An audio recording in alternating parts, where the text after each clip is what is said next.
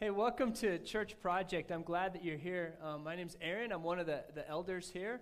And if you're a first-time guest, we're glad that you're here. We hold the Bible in high regard. And so to that end, we have Bibles on both lamps, and we have Bibles near you in a chair. And so if you want to go ahead and grab that, the passage we're looking at is Ephesians chapter 6, verses 14 through 20. And it's on page 676 of one of those blue Bibles. So you can grab one of those and we'll get started. And so, if you've been coming to Church Project for a little while, you've noticed that this morning was a little rough with the mics and transitions and all that. And you know what? That's okay. That's fine. It's just matching my morning and kind of my weekend as I look at this passage and I look at what we're talking about. We're talking about spiritual armor. We're talking about a battle that is in the spiritual realms that we can't even see. And I don't know about you, but I'm an imperfect parent. How about you? I'm an imperfect spouse. Even this morning, I took a small issue in our house with Zoe, my oldest daughter, and blew it up into a big issue and dishonored her and had to apologize. And here we are, welcome to Sunday morning. I don't know what your morning was like, if you've had to apologize to your daughter, if you've just had a rough morning or a rough week. But we're all human in this place. And that's the beautiful thing about this passage that we're getting into today, is it just highlights. As we talked, our elders talked and prayed this morning, one of the things I said was, you know what, it just highlighted, my morning and my weekend just highlighted that I am not worthy to come and to preach this gospel message.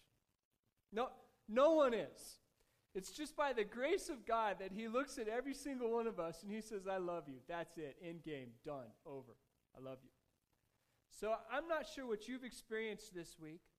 If you come in with guilt, if you come in with thoughts, if you come in distracted, here's what I know to be true. The gospel message, Jesus loves you. He's pursuing you. He's forgiven. He's given everything for you. And so accept that today. Realize how much God loves you today. Let me tell you how extreme this message is. This weekend, my grandpa's walker was stolen at Walmart. Who steals my grandpa's walker? He goes and he puts it next to those carts that you sit on and drive around, right? Comes back, bye-bye walker. Who steals a walker, okay? That happens. My daughter's car breaks yesterday. I yell at Zoe today. So, hey, we're all in this today, and I think that God has an incredible message for us.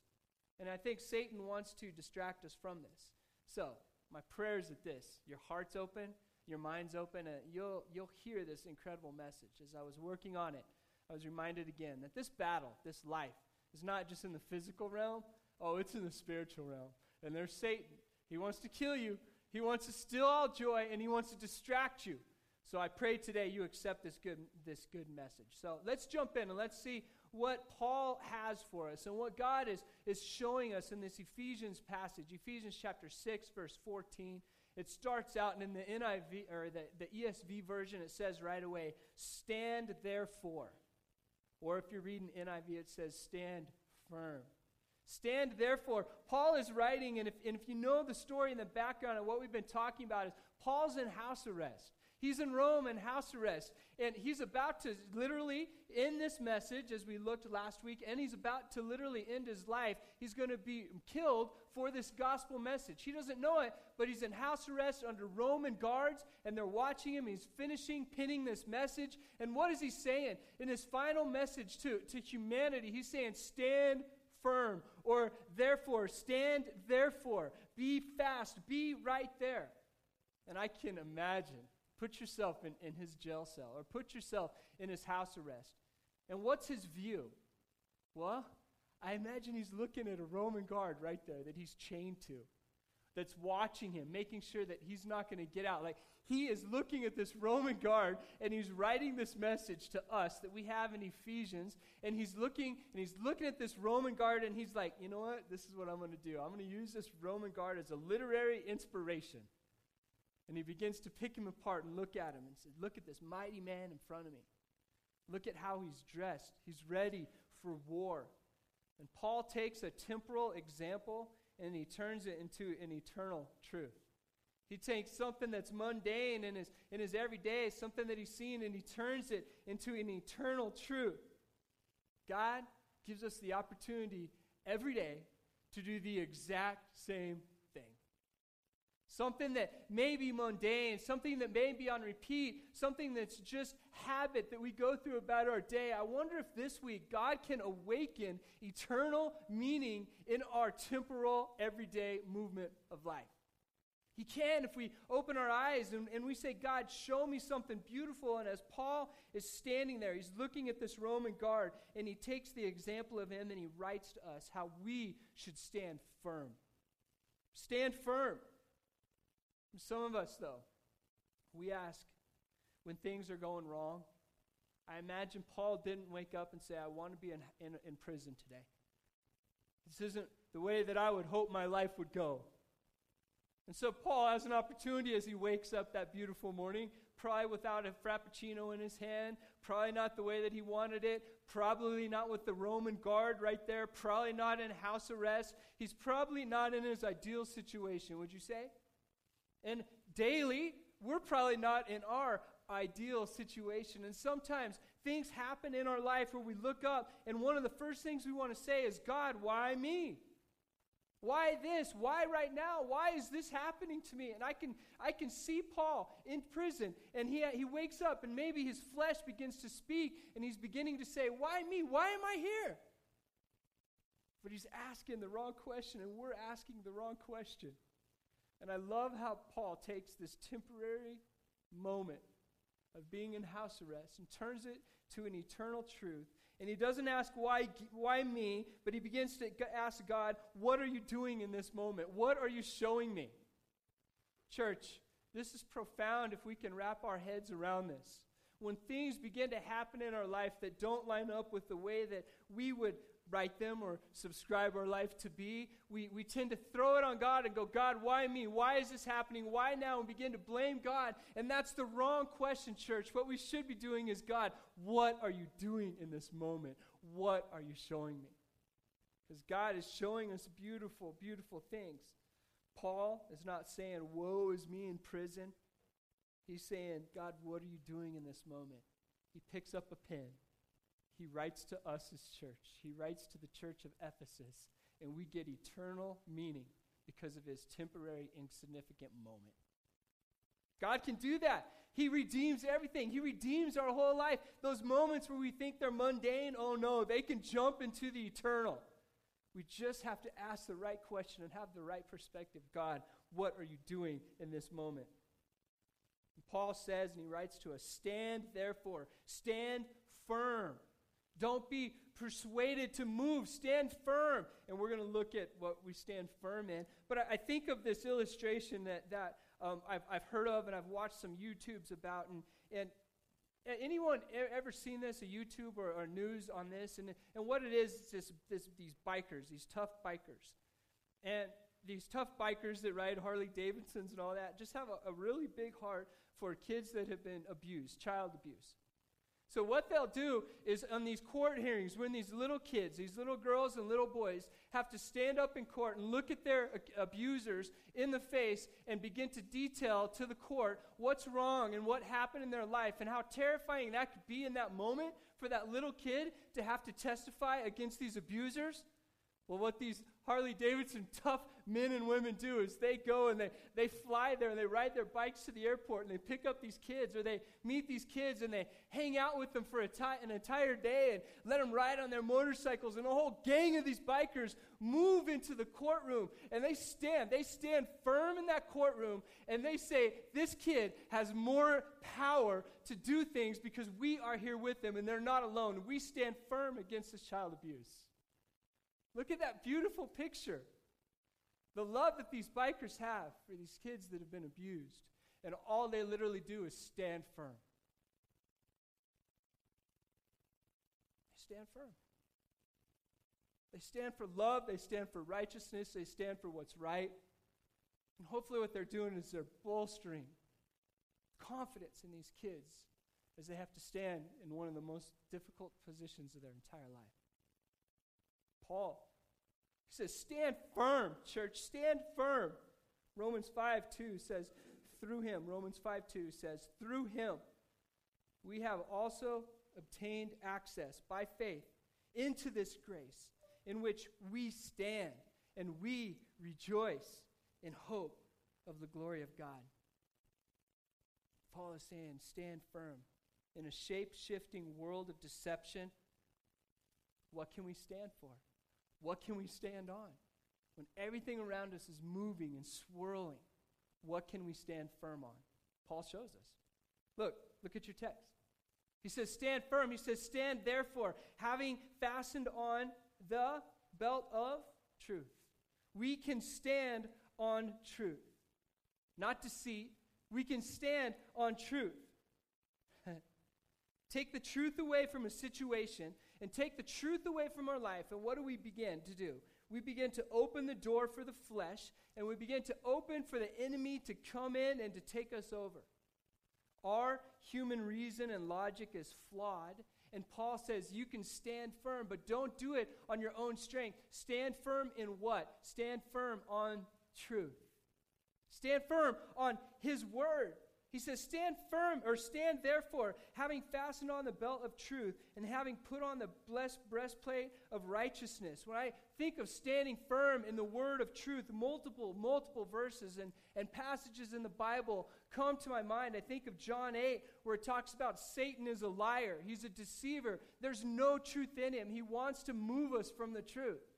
And I think of Psalms 1. Any of you memorized Psalms 1 or read Psalms 1? Beautiful. Psalms 1 talks about we should stand firm like a tree planted by flowing waters and continually nourished by the everlasting truth of God. And so when we stand firm, we don't stand firm in our own strength, but we stand firm in his word. And we say, Satan, I'm pushing you back because the word of God and the truth that is here, I will not be moved in this moment. Satan, you will not have your way in my life because the word of God is truth, and I stand firm, unshakable on that. Not on my own strength, on the power of Jesus Christ. I think of Paul as he's writing this in prison. He's saying, stand firm, church. I wonder if his hand's quivering as he's writing this, going, I wonder what's going to happen in my life. Stand firm, church, and stand firm in this truth. And then what does he do? He continues to write, and he says, put on the belt of truth, and having put on the breastplate of righteousness. Righteousness, what a beautiful picture. It means right living before God. Put on this breastplate. Protect your chest. Protect your heart. And live a life of righteousness in everything that you do. We do not define what is right. Humans, we cannot define what is right. The truth, God defines what is right in our life. Whatever God says, that's what I will do, what his word says. He says, stand firm in that and live right before God. It seems to me that I can do this, but what it seems to you could be wrong. God's word is what guides our life, and God's word is what we stand firm in, and we say, God, please hold me to the very end. I stand firm in your word. Truth is this, Satan, and we've said this before, he puts temptation in front of us. And he says, do this. It seems right to you. Do this. It may go against the word of God, but you know what? This one time, it's not going to matter. They won't find out. You're strong enough. You can do this. And Satan begins to give us lies. And we've said this before, but sin will always, every time, will take you further than you want to go. Make you stay longer than you want to stay, and make you pay more than you're willing to pay. Dabbling in sin and dabbling in things that go against the word of God every time will do this in our life. It will result in us realizing that the righteousness that God's called us to is far from us because we're living the way that we want to live. These are hard words to hear, aren't they? These are hard words to think of Christ looking at us, and he's saying, you know what? In this world, you will have troubles. In this world, when you sign up and when God calls after you and says, you're in my army and you're a Christian, it's not just going to be a circus and a play day from that point forward. We are active. We are in a battle. We're moving forward, and Satan wants to kill us. So let's take the picture of what Paul's writing with the guard standing right there, and we think of putting on the belt of truth. there is truth. We can stand firm in that. Think about putting on the breastplate of righteousness, and we do that, and then in verse 15 it says, and as shoes for your feet, having put on the readiness given by the gospel of peace. Isn't that true? The gospel is peace, isn't it? The gospel message is peace. It's God reconciling humanity to himself.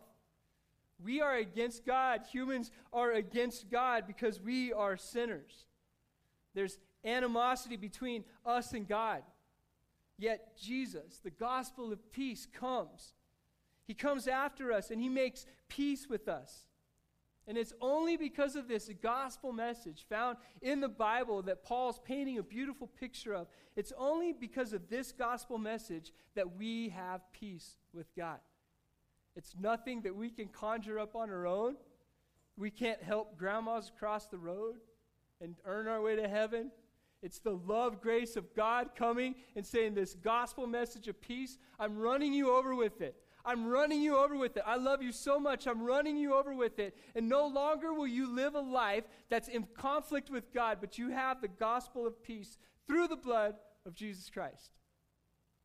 Paul is writing this. He's looking at this Roman soldier. He's saying, put on this, have the shoes of readiness given only by the gospel of peace. You can live a life of peace because of the gospel message.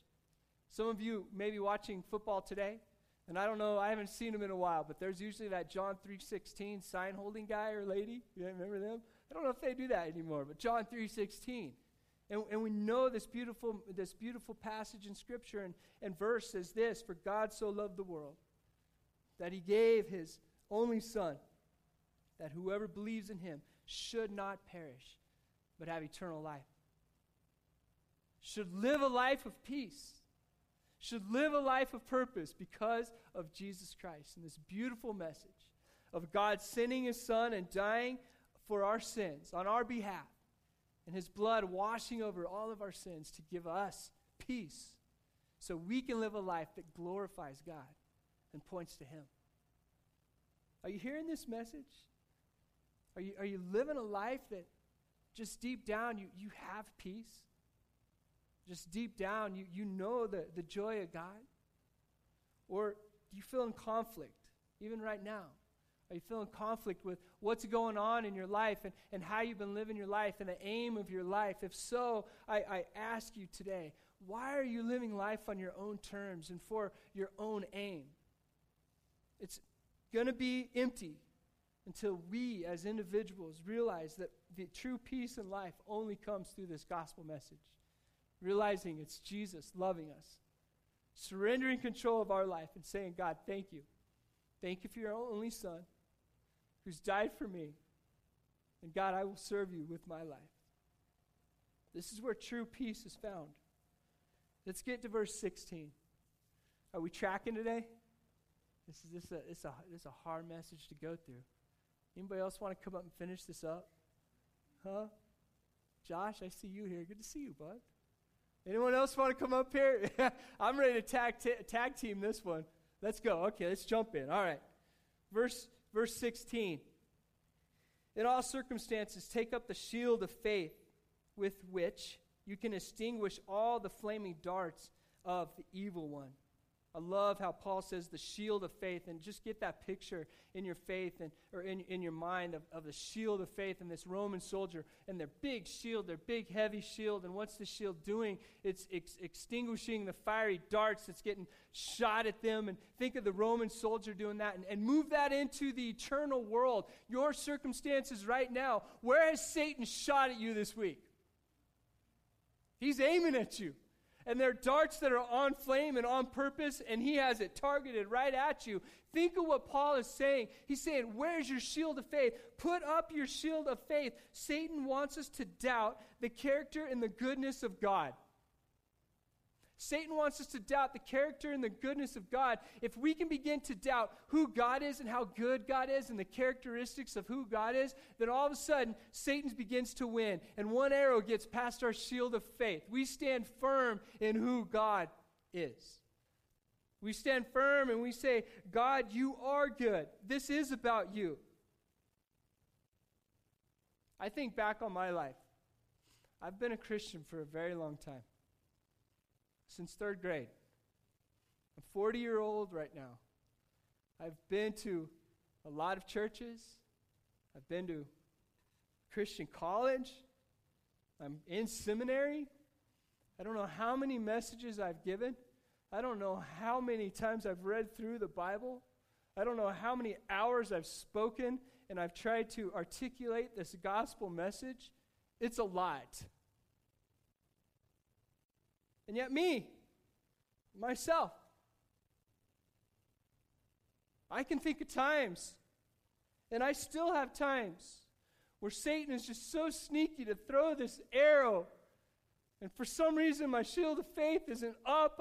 I begin to have doubt, and I start to think, God, what are you doing? There's been times I think back in my life that doubt crept up so much, I began to question the character of God so much that I am about this far from running away from this whole thing.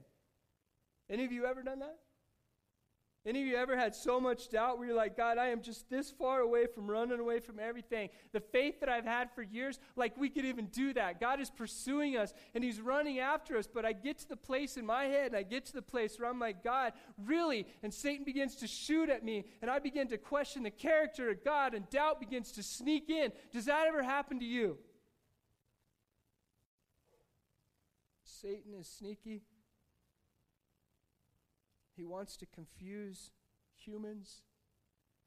He wants to get in our head. He wants us to be messed up. Unfortunately, we don't have the cards on the chairs today, but in the back there's these little black business cards that says Church Project. They're kind of cute. You flip it over and on the back side, what does it say on the white side? It says what? We want to change the way people see Christians in the church. Because quite honestly, there's a lot of people where they've experienced things in church, where they've experienced Christians, or Satan has told them lies, and they begin to question the character and the goodness of God. Quite honestly, they're done with this thing called church, Christianity. Oh, I tried that. So they're not understanding the depth of God's love. They're not understanding his character, and Satan has sold them a thing of lies, and they're beginning to believe it, and he'll do the very same thing for every single one of us.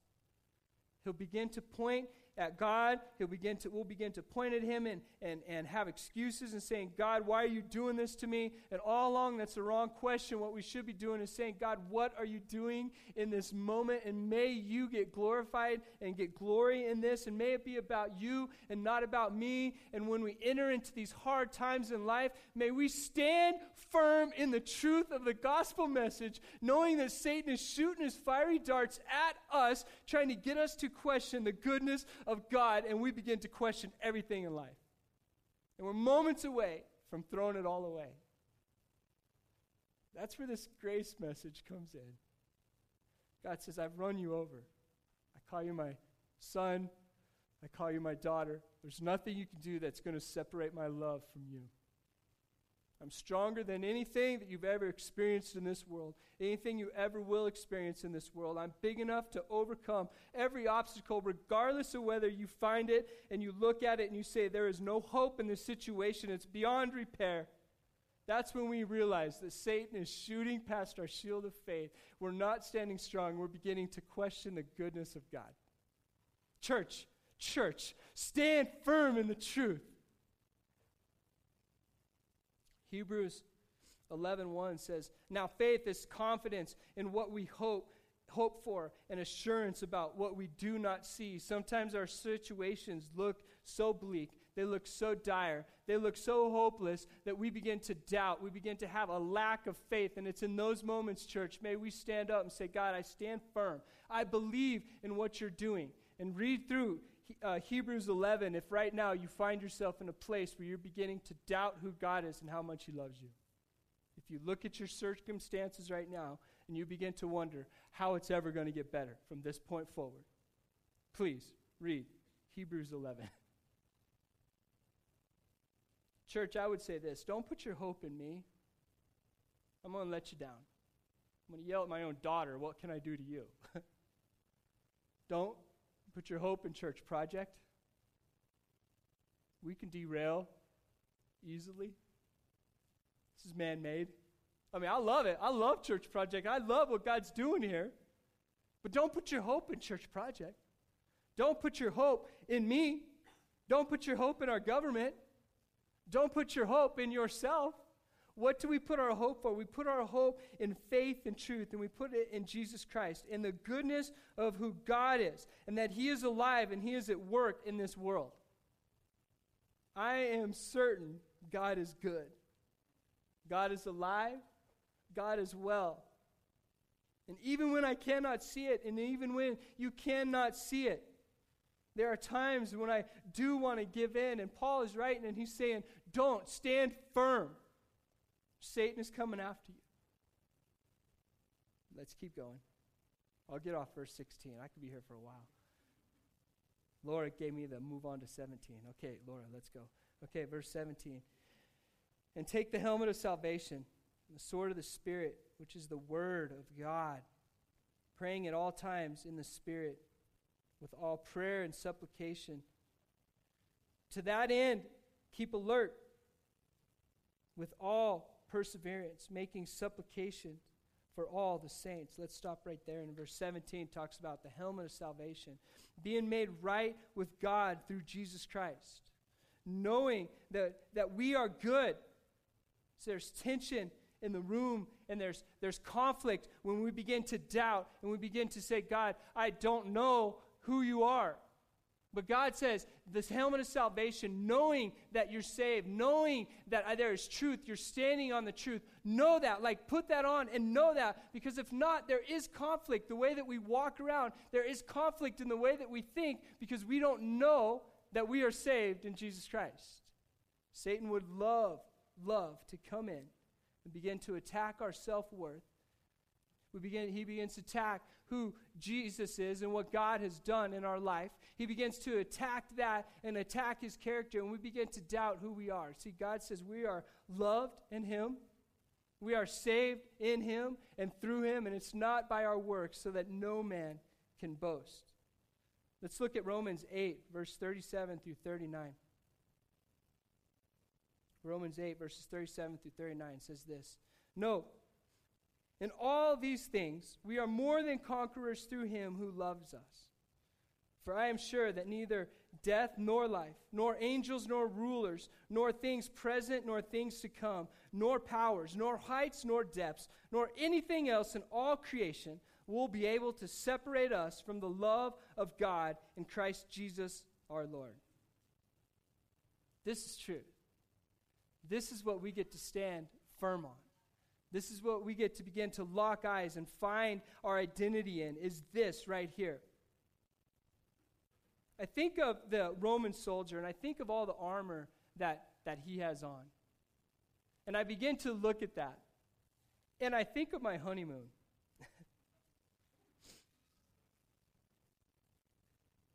All right, did I lose you yet?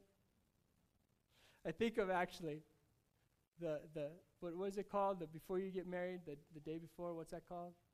Whatever, the bachelor party. There you go. I think of my bachelor party when I think of this armor of the soldier and the Roman soldier and all that. And you know, the Roman soldier, he has everything. Like, he has everything. But if he lifts his arm, there's probably a spot right here that he can get to. Or if he forgot to put on, something, I left my shield at home, that's going to hurt when the arrows come your way. Like the Roman soldier, he absolutely needs everything. And to tie it in with this awkward thing I said. Okay, so on my bachelor party, I decided, okay, I'm going to go play paintball. And paintball is awesome. Paintball is amazing. You ever played paintball? I mean, it is great. And so I take all these guys out, and we go play paintball, and you have your helmet on, and it's getting all foggy, and you can barely see, and you've got clothes on everywhere, because it can actually really hurt when you get shot with this paintball. And so we have a certain amount of paintballs, and we begin picking people off. And I'm pretty sneaky. I'm pretty good. And so we're climbing around this mountain scenario, and I see this guy. I think he's one of the last guys that's alive still. Everyone else has been disqualified. And so I know it's like Him and me. Maybe a couple other guys over here, but I'm going to take him out. And I know that he doesn't have a lot of ammo. I've been watching him. And so he only has like maybe 1, 2, 3 shots maybe. And I know I've got a whole chamber full of stuff. So I start just crawling towards him. He knows I'm coming. I know that he's coming. And I begin to just just try to get him right through the trees. I'm getting closer. Like I am full of confidence. And I've got a lot of shots. So I'm shooting a lot at him. And at this point, he hasn't shot any at me. So I begin to crawl up to him. And I'm about maybe 5 yards away. Like I'm close, trying to get through the shrubbery. And this is what I see. I see the dude reach up like this, not even looking at me, and just pull his trigger. And I see the ball coming right at me in slow motion. Spinning, and it's smiling. It's like, hey, what's up? I'm like, no, how is this going to happen? And what happened so close, and his gun was so powerful. I have a helmet, I have a hat, but there's about this much space, right? That much space. And the ball hits, right? Boom! How'd you do that? And it hits so hard. I mean, it didn't even break, and that hurts if it doesn't break. And so it hits, boom, I get dizzy. It's one of those where your ears go, right? I mean, I put my I don't know, I'm done. I'm like, done. How did you even do that? But I was exposed just a little bit. You should see my pictures from our wedding. I had to put my hair down. A lot of makeup right here. Because I was exposed in that area. And all it took was one stupid little paintball. And a guy not even aiming to just knock me out. Think of the Roman soldier. I think of this passage right here.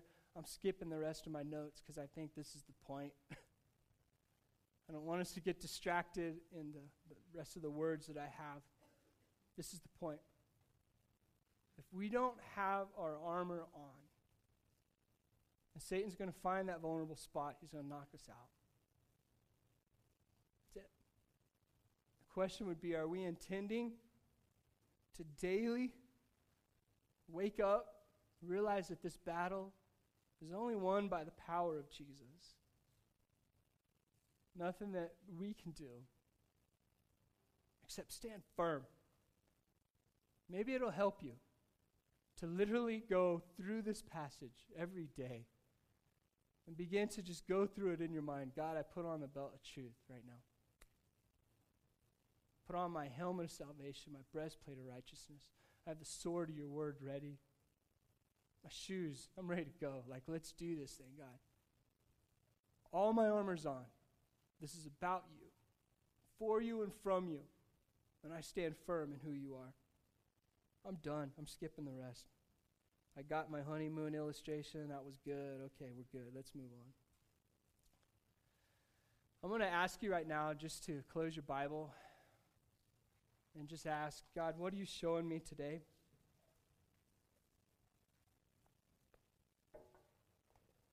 The Holy Spirit is powerful.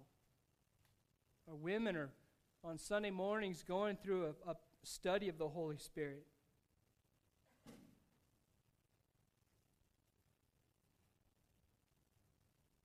Maybe this morning, what God is showing us is that we've made it more about us than about Him. That we have tried life on our own terms, in our own strength, and we're not relying on the power of the Holy Spirit in our life. And we've forgotten that this is a spiritual battle, and Satan wants to take us out methodically. He wants us to question the goodness of God. He wants us to try a little harder to get out of this situation. And he begins to pick apart our identity. He begins to pick apart our marriages. He begins to pick apart our relationships. All because it's become about us, not about God. Satan slivers in and deceives us. And we find ourselves in a situation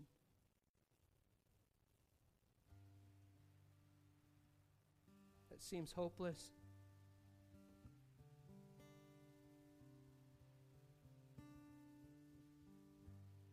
We find ourselves confused.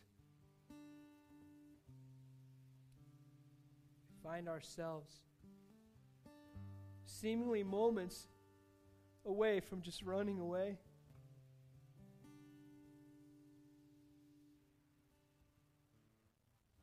We're exhausted, we're tired.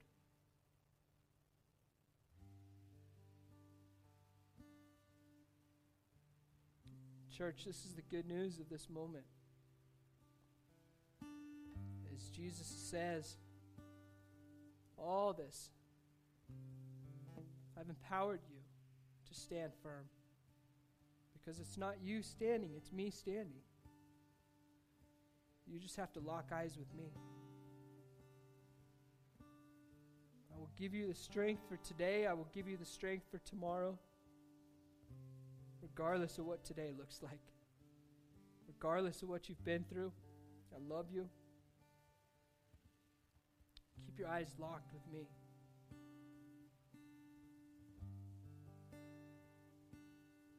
Can you have a conversation with God just quietly in your chair? Just, if you're comfortable with it, hold out your hands and put your palms up in just a submissive state and say, God, everything that I've been holding on to, the things I've been trying to do in my own life, I give it to you. God, today I surrender control of my life, every aspect of it to you. I ask that you would show me who I am in you. Show me how good you are. Show me how powerful you are. Show me yourself, God.